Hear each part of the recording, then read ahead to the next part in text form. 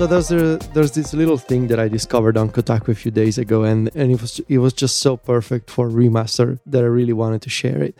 So we talked about the community of fan-made games last year, I think in episode 35 of Remaster. And we talked about how much people can spend their lives and so much of their time modifying games and coming up with crazy new ideas for games that do not exist, even though they are based on actual, series such as Sonic or Super Mario or Metroid. And one of these crazy modifications that I came across this week is a ROM hack for Pokemon Fire Red. So I think it's the game from the GBA, and it's a hack called Dragon Ball Z Team Training. So what this game does is it replaces all of the Pokemon from the game with characters from Dragon Ball. It allows you to create your own team of characters that you can train, and you can fight other characters, and you can collect all of the Dragon Balls, and you can fight. The Elite Four has been replaced with the four gods of Dragon Ball.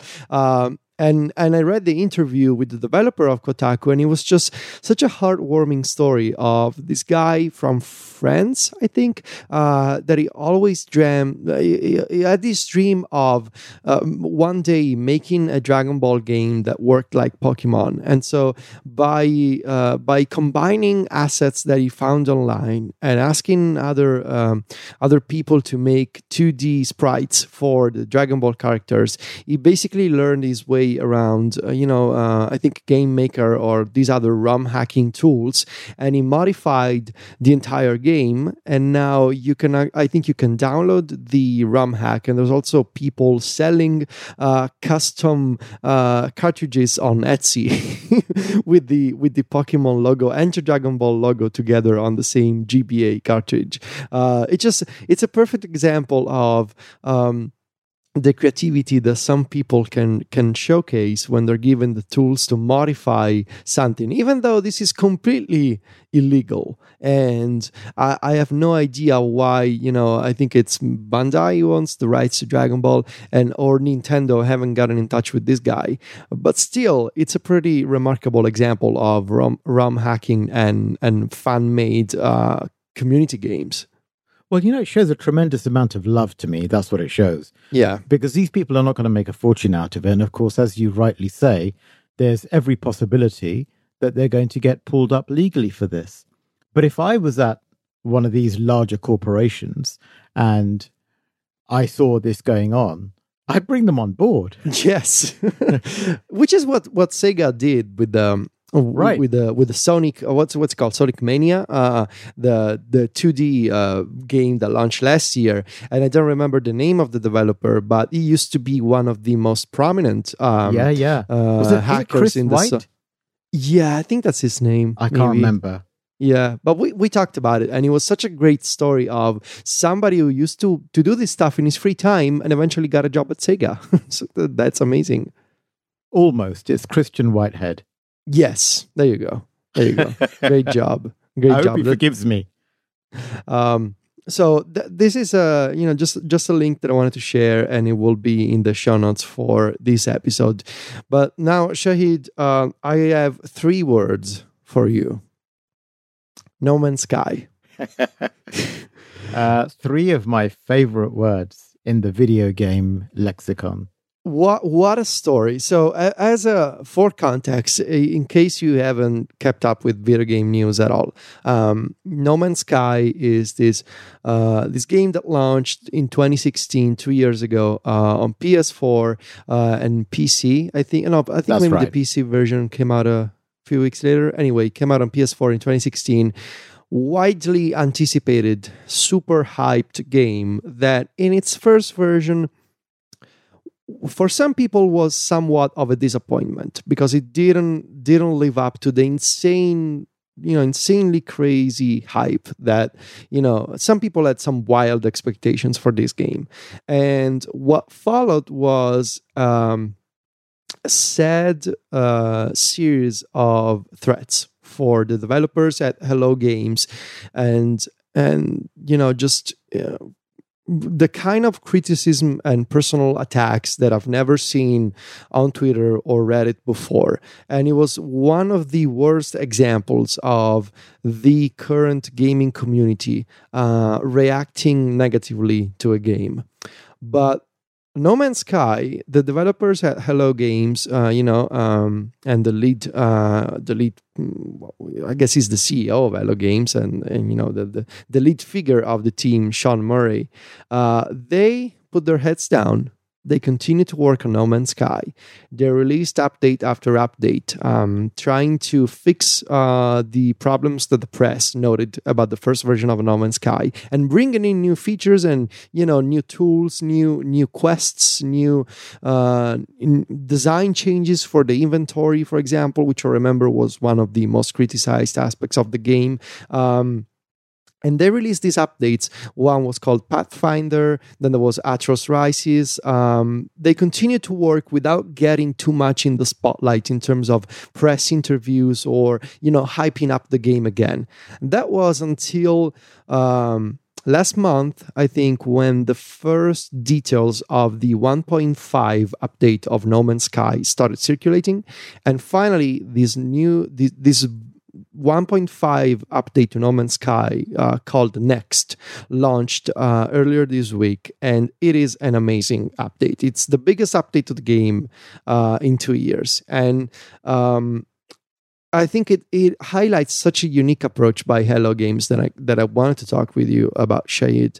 Let me give you a bit of a recap of all the features that have changed here. No Man's Sky is now a full multiplayer game, so you can invite other people to join you in your quest to explore the universe, or you can join other people. You can voice chat. If you're on PC, you can also use text chat.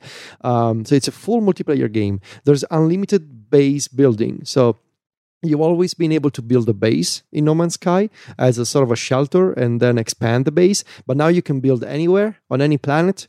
There's hundreds of new parts that you can use. You can build a teleporter anywhere, so you can navigate easily between teleporters anywhere in the game. And you can own multiple bases on multiple planets across multiple galaxies, across multiple star systems. So it's pretty amazing. You can command freighter armadas, so entire frigates. You can totally command, and you can just sit on the deck and watch these huge ships do stuff for you, whether it's getting into fights or having a sort of trade type of commercial tasks. There's a graphics overhaul. The textures have been improved. There's so much more detail everywhere. I want to call out the clouds. They're fully volumetric clouds. They look really good. You can play in third person. I love this change because I've never been a fan of the first person perspective, and now you can play in third person, both on foot and the spaceship. You can personalize your character's appearance. There's a new appearance editor tool that you can use to customize your helmet, your spacesuit, your boots, your backpack, everything. I played around with this stuff last night. It was super fun. And tons of other features like enhancements to the visor, a redesign of the UI. So all of the little bits of content and information that you see on the visor, in the four corners of the screen. There's also a community aspect to this, in that this update, first of all, is free for everybody. So if you bought No Man's Sky 2 years ago, I own No Man's Sky on disc, and I put the disc in my PS4 and I got the update for free. No microtransactions, so no loot boxes, nothing of that type of stuff. But also the developers at Hello Games, they're launching this new community website. I think it's called the Galactic Atlas Community, that basically it highlights regional hubs in the No Man's Sky shared universe.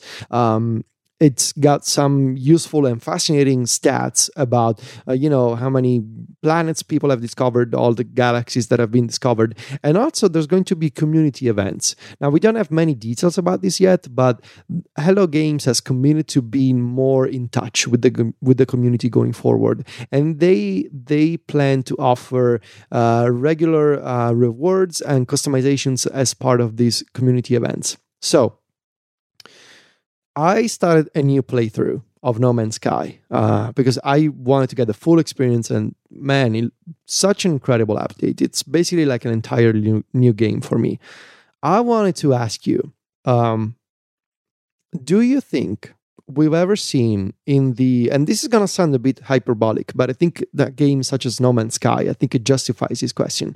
Do you think we've ever seen anything like this? Besides MMOs, this something like World of Warcraft that is still around and still changing. But in terms of a game that can be played offline by a single person, do you think we've ever seen this kind of evolution of a company that releases a game and 2 years later, it's the same game, it's the same copy. I have the same disc from 2 years ago, but it's basically an entirely new game. Well, I don't recall one. I don't recall another game doing this. We have to bear in mind that this could really only apply to the digital age, because pre-digital era, this would have meant releasing a brand new disc and giving it for free to everyone who'd bought the original disc, right? You can't imagine that happening. And if you think about the timeline for a sequel to a AAA game, 2 years is not unreasonable. No. It is effectively a completely new game. It is a bigger step forward. No Man's Sky 1 to 1.5 is a bigger step forward than Destiny 1 to Destiny 2, in my opinion. Not in absolute terms, obviously, but certainly in percentage terms, in relative terms. It is effectively a completely new game. You could make, there are people who have been making this point that this is a game that No Man's Sky should have been from the beginning.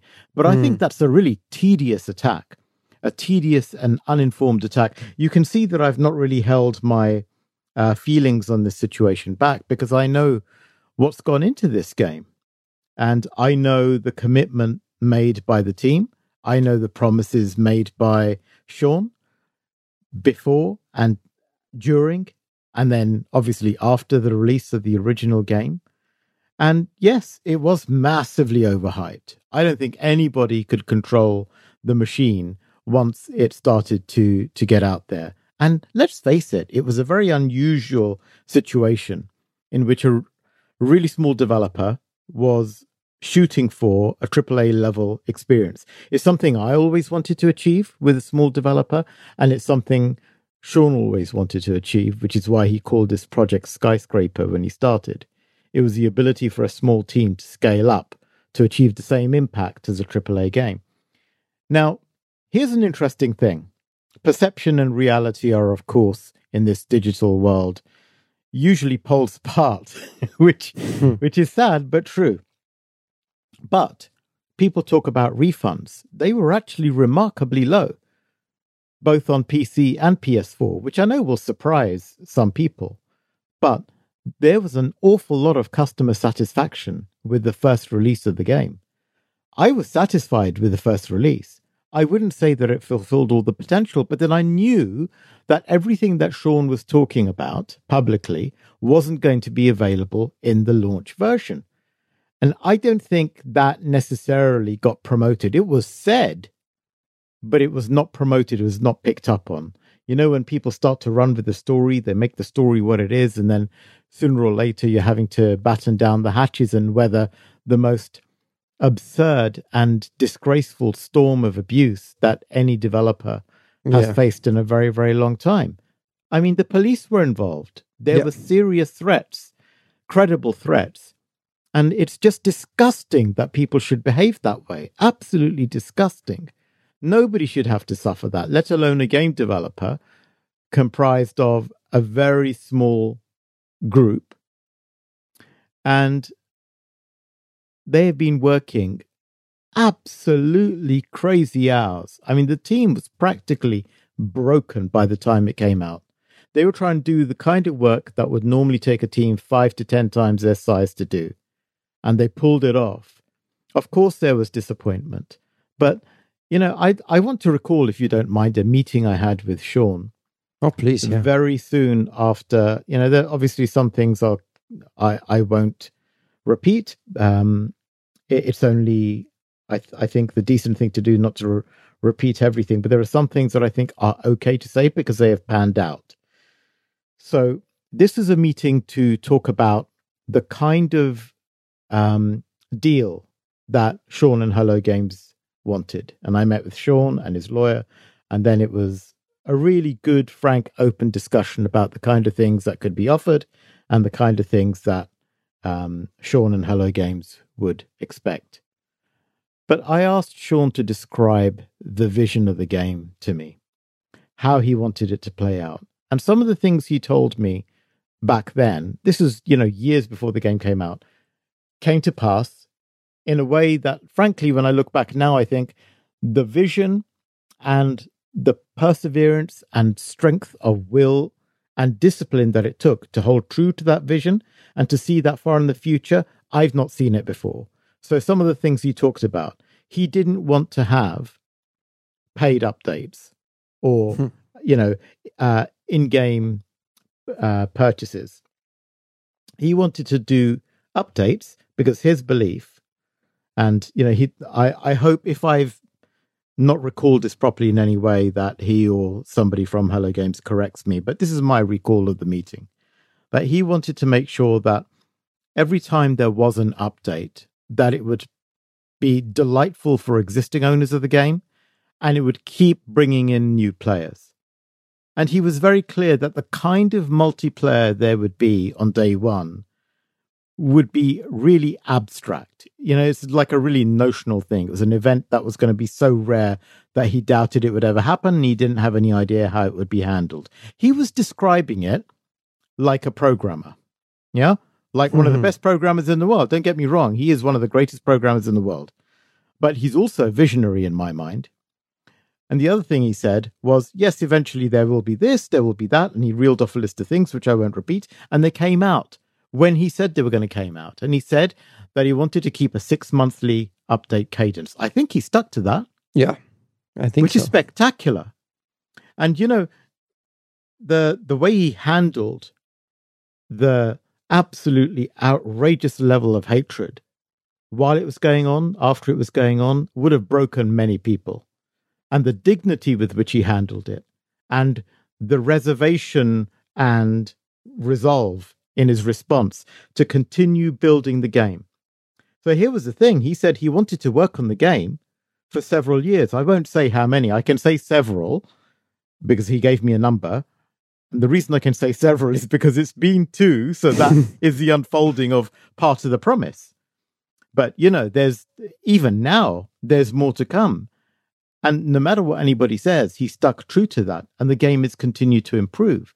And it might now be the game that I would say less than one-tenth of the people who bought it expected. Maybe even less than that as a proportion. It might be that now.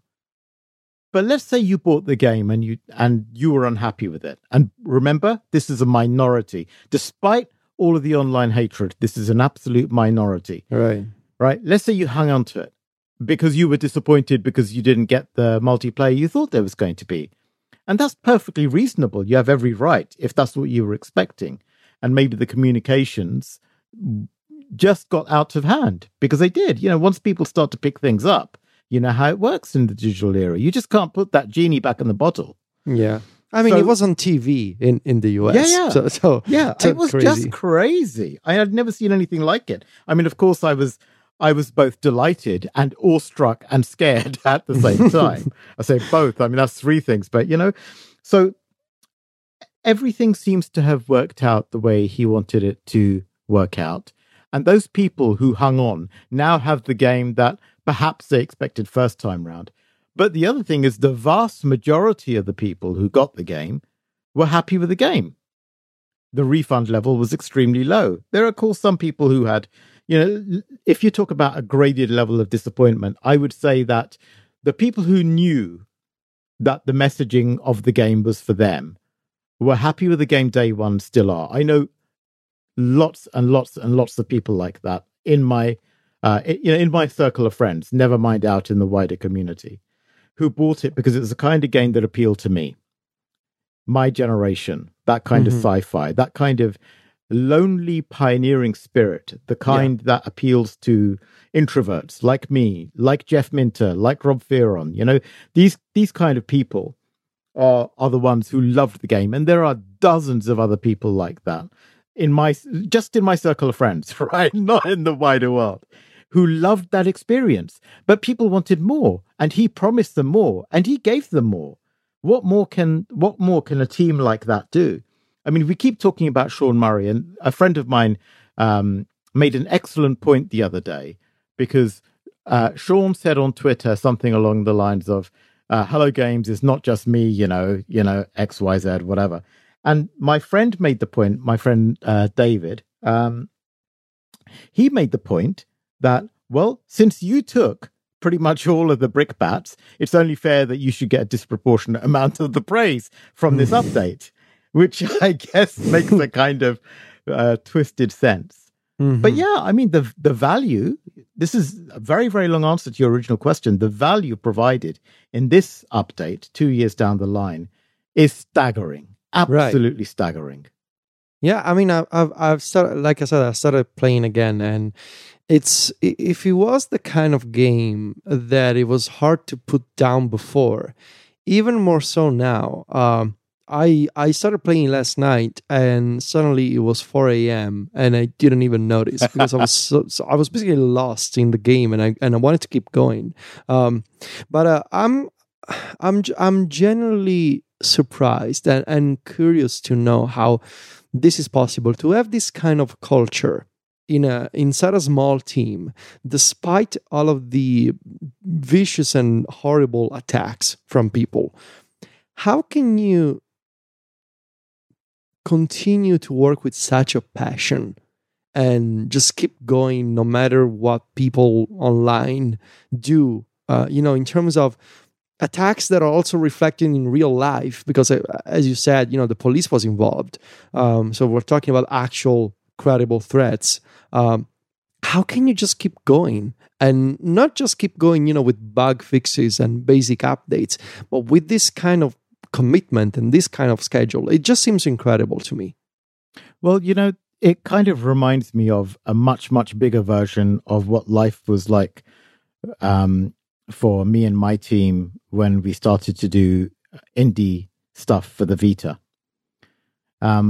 Because people felt like they were promised AAA, and here was a guy from nowhere just banging on about indie games on the Vita, and they felt like they were getting conned. And of course, our point was that, you guys, you got nothing. This is something. And, there was so much abuse. And some days I was handling hundreds of messages in one day and responding to as many as I could. And nearly everyone was negative. A lot of developers I spoke to were negative. But the thing that kept us going was we knew we were right. We knew we were right. We were utterly passionate about the work we were doing. We had a complete sense of mission. And bit by bit, we were beginning to see results. So I think in the case of Hello Games, it's not going to be massively different. Obviously, the scale of what they had to tolerate was much more concentrated and much more vicious. I had it clearly a lot easier. But they have a visionary CEO. They have visionaries in the team who are really excellently shielded by the CEO. They've made really, really good money from the initial release. But, if you look at professional footballers, take a look at the goalkeeper for Liverpool Football Club. Mm-hmm. Yeah? Karius. He is an extremely wealthy 24-year-old, but he's showing visible signs of depression because of the amount of online abuse he's had to put up with. It takes a strength of character that most people simply could not muster. I'm not saying it's out of their reach, but I'm saying most people can't muster that because it takes something special. But Sean is made of special stuff.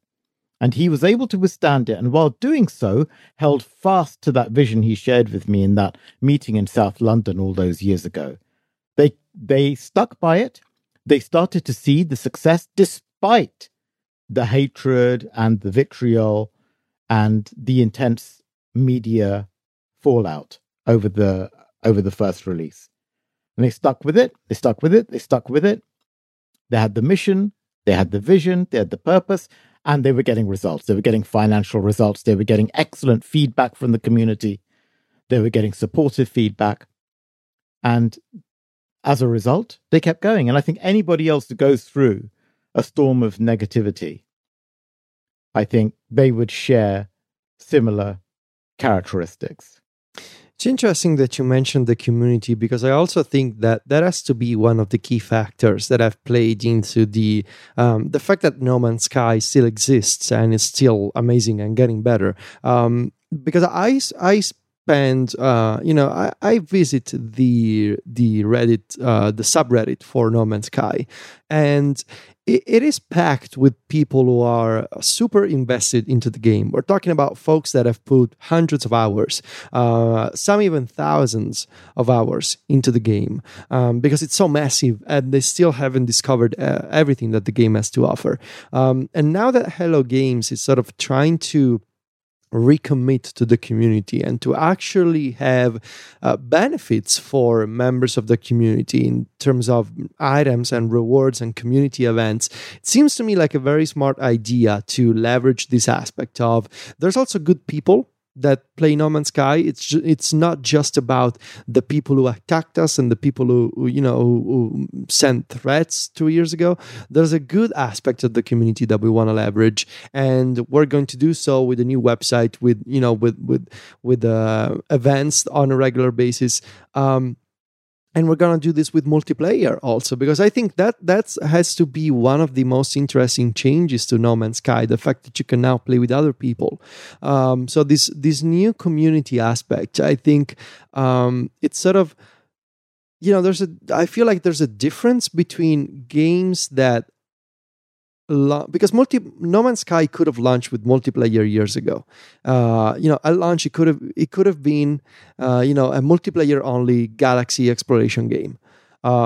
Instead, it launched this as a single player, as you said, this lonely experience.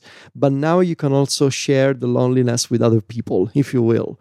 And I think it's fascinating that it's growing from this single player lonely type of gameplay to something more communal, more shared, and inside the game and outside the game with the community stuff. And you know what? It was always in the plan. That's incredible. Like, this is the scary thing. That conversation we had, the roadmap that he laid out, it's exactly how it was meant to be. It's exactly as he described it.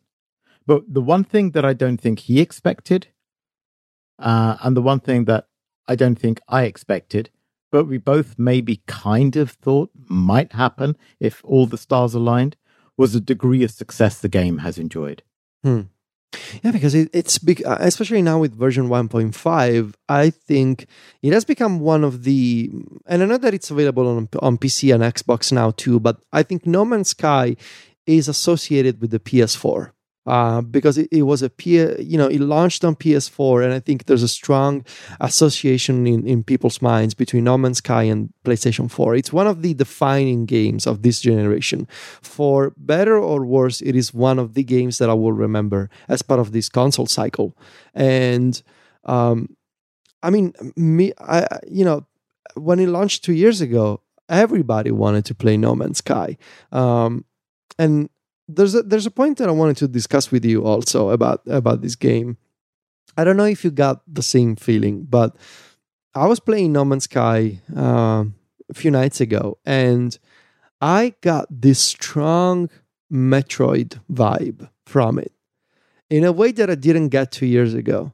It just feels like it's achieving the same degree of extreme polish and extreme sense of loneliness, but also exploration of a universe that was there before you, as in the best Metroid games, but at a much, much, much bigger scale. That is a scary thing for you to be saying. I know, right? I was playing the game. I was like, man, this does kind of feel like Metroid, but it's bigger than Metroid. Might have something to do with the way it looks in third person. I think so. And I mean, I look forward to playing hundreds of hours in No Man's Sky now, because I kind of gave up on the game 2 years ago. I didn't like certain aspects of the game. I played a bunch. I played a few dozen hours, but then I sort of gave up on it. And so I decided to start new, and and now it just feels like the game that I want to keep playing, because it's, it's a game about crafting and exploration and shooting and spaceships, and I don't have that kind of affinity with the classic sci-fi as maybe your generation does. But I feel like in this next version, the stars have sort of aligned for and no pun intended, but really it does feel like the type of game that I would enjoy. Like I would enjoy a Metroid game or a Zelda game, because the changes that have been put into No Man's Sky 1.5 are, from inventory management to the UI to the third person. This feels like a whole new game, and I know that it's the same No Man's Sky, but the moment that I started playing, I felt like, yeah, this is so much better. And I know that saying this is the game that should have launched 2 years ago, it's not fair, but this update allows me to start a new playthrough and enjoy it much, much more than the original version, which I guess it's sort of it's a testament to the plans and the crazy genius of Hello Games. I have another question. Sorry, go ahead. No, you made a very good point there, and I just wanted to jump in on that. And that is that you say, well, some people will say it's the game they'd wanted to see 2 years ago. But, I guess the point is, it's here now.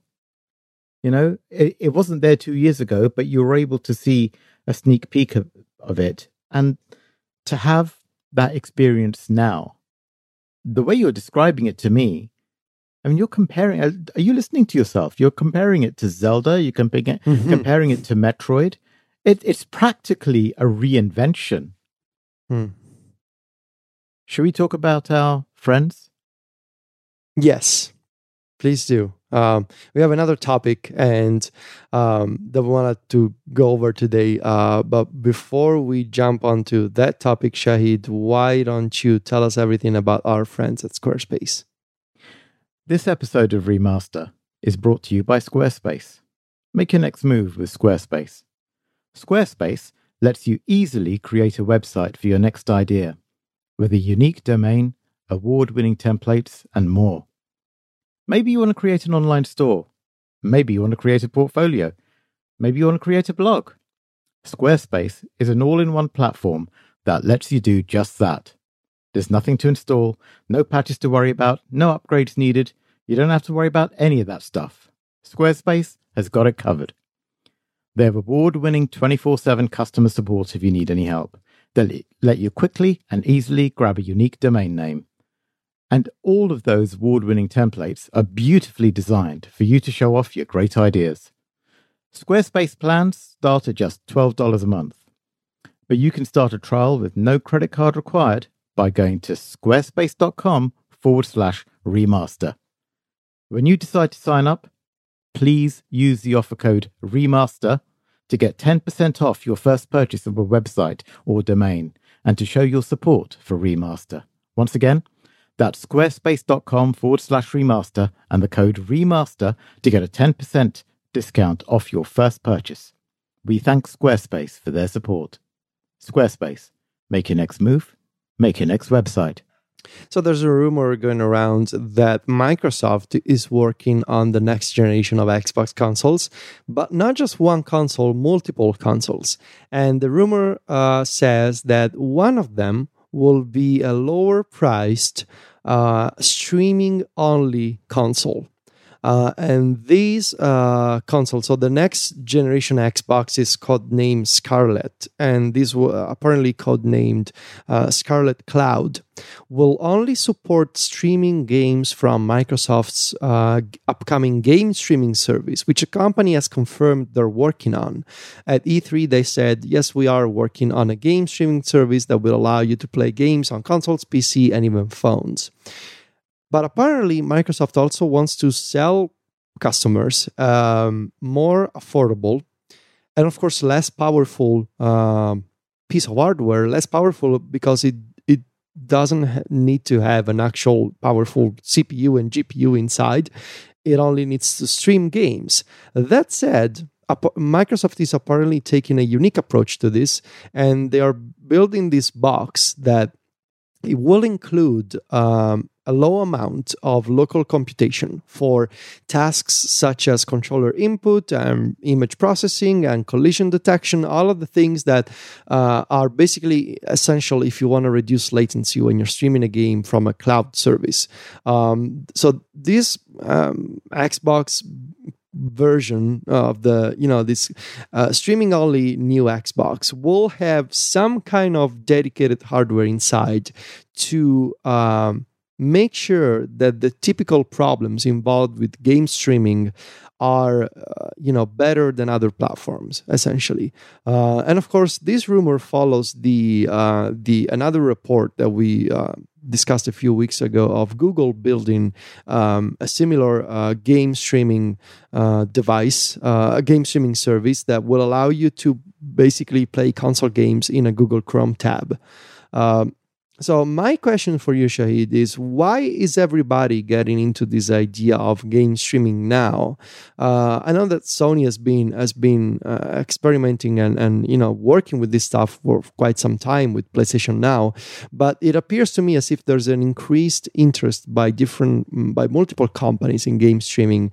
And why Microsoft making a separate version of the new Xbox? Well, it's a good question.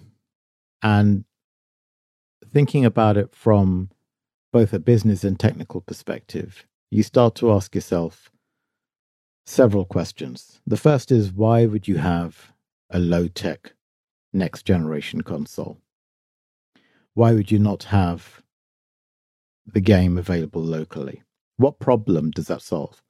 Well, the first problem is one of distribution, because large games nowadays take a long time to download and a long time to update. And having a game of 50 gigabytes plus and having that available in the cloud means that you don't have to wait for it to download.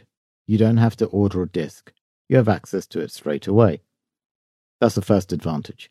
The second advantage is that if, as a company, you have just established a new business model dependent on a steady stream of excellent content, probably sourced from studios you've recently purchased at great cost. You need a service with which to fill that product. It's not such a big step to imagine that that service forms a Netflix-style model for content provision to customers. So that's another problem solved for Microsoft and to a lesser extent to their partners, which is why they're going heavily first party, because I think they appreciate that third party support is going to be a bit more slow in coming as a result of this business model. Because of course, what this gives Microsoft is a greater control over the customer, because the content has to be provisioned to them. Yes, of course, it's similar to how it is at the moment, but once you have it on your system, once you're able to download a game onto your system, there's a completely different transaction going on there. If the game is never on your system, then your access to that game can be shut off at any point. But here's the other thing. It means you can also get access to a whole bunch of other things. What's the downside? Well, the downside is the same as it's always been, the same as it was for PlayStation Now, and the same as it's been for every other platform that has tried to do this. Broadband is still not fast.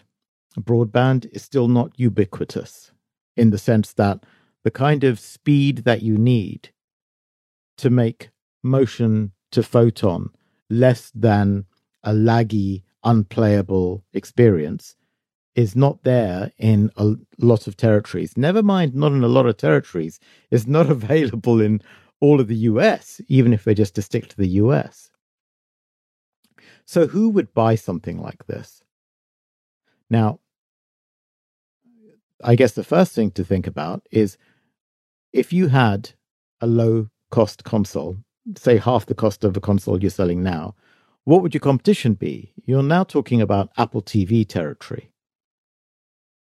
And those kind of customers are not playing games anyway. The people who buy Apple TV might play games as a tertiary activity. But people who buy a tiny Xbox, a streaming Xbox, what kind of customers are they? Well, perhaps they're second customers, perhaps they're other family members. Perhaps they have one of these boxes in a spare room. But even then, I don't see how this is going to be fantastic. So I'm kind of suspicious because I just don't think that the experience, especially for something, you'll never be able to do a game like Street Fighter. You'll never be able to do a fighting game. A football game like FIFA is going to be very hard to pull off because you need a reasonably good response. Anything that runs at a high frame rate is not going to be responsive except in some very, very special cases. And no matter what, people appreciate a consistent time between what they're doing with their controller and what they're seeing on the screen. Now, others might argue, well, with multiplayer, you have lag anyway. Yes, you do, but not on your screen. On your screen, you might see the other players lagging or glitching because their positions aren't being updated. But it doesn't happen very often because most of the processing is happening locally. And there are excellent algorithms to cope with this scenario. So the other thing it allows is the scenario where a lot more players can play at the same time. And for Google, I think their play on this is just integration with YouTube. Their business model is likely to be very much one of the synergy between YouTube and their game streaming service. And, they have the streamers there, right? So streamers are on YouTube already. And then gamers are going to be on whatever this service is. And I think that kind of thing is a little more interesting. So I'm a little bit doubtful about this play, but I will look back at the history and point out that in the history of technology, convenience nearly always trumps quality. And it's why, of course, MP3 and AAC and every other modern compressed digital format beat out CD, and why audiophile listening of music has become a really niche activity. So, to my mind, this thing by Xbox is a mainstream play because they have been stung by going for the mainstream using a diluted device with the Xbox One when it was launched. It's not that now, of course. Now it's very much a gaming device. And they don't want to get caught out by that kind of mistake again. So if they're after a mainstream gaming audience, my guess is they think that lowering the price and giving everybody access to good quality games as part of a subscription service is a better way to go.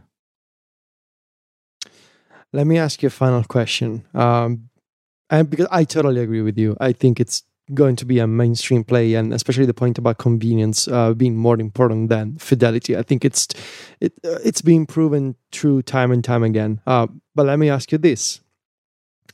Do you see a future where consoles are dedicated devices for highly intensive applications, such as VR, the traditional console, I mean, and everything else is just a streaming box? This is an age-old question. And it's an excellent question that has never really had a satisfactory answer. So when I say it's an age-old question, that's a compliment, because you've asked the question that everybody in computing has tried to answer for the last 40 years, maybe 50 years, and have not been able to come to terms with. That what's the best model? Is it a local client-server model? Is it a distributed client-server model? Is it a completely distributed peer-to-peer model? Or is it something else? And every time computing resources become more miniaturized, people find another way of exploiting them and demanding more. So I think that unless we start to get quantum computing working on this kind of scenario, like with games and media and so on, and I don't know if it's suitable because I know very little about quantum computing other than the holy grail is to completely eliminate any kind of delay and to smash Moore's law to smithereens. But if that happens, then of course the whole computing locally or remotely thing goes away. The real reason for doing this is control of content. That's the first thing. And the second reason you would do client server is to reduce the amount of time it takes for content to get to the client. Of course, the other reason is cost. But even then, cost is not really the decisive factor. People who like this kind of content love to play on good quality consoles. They don't mind spending the money. I don't think selling consoles has been a problem for either Microsoft or PlayStation, or even Nintendo for that matter. You know, let's face it, they're able to, because the Switch is not cheap.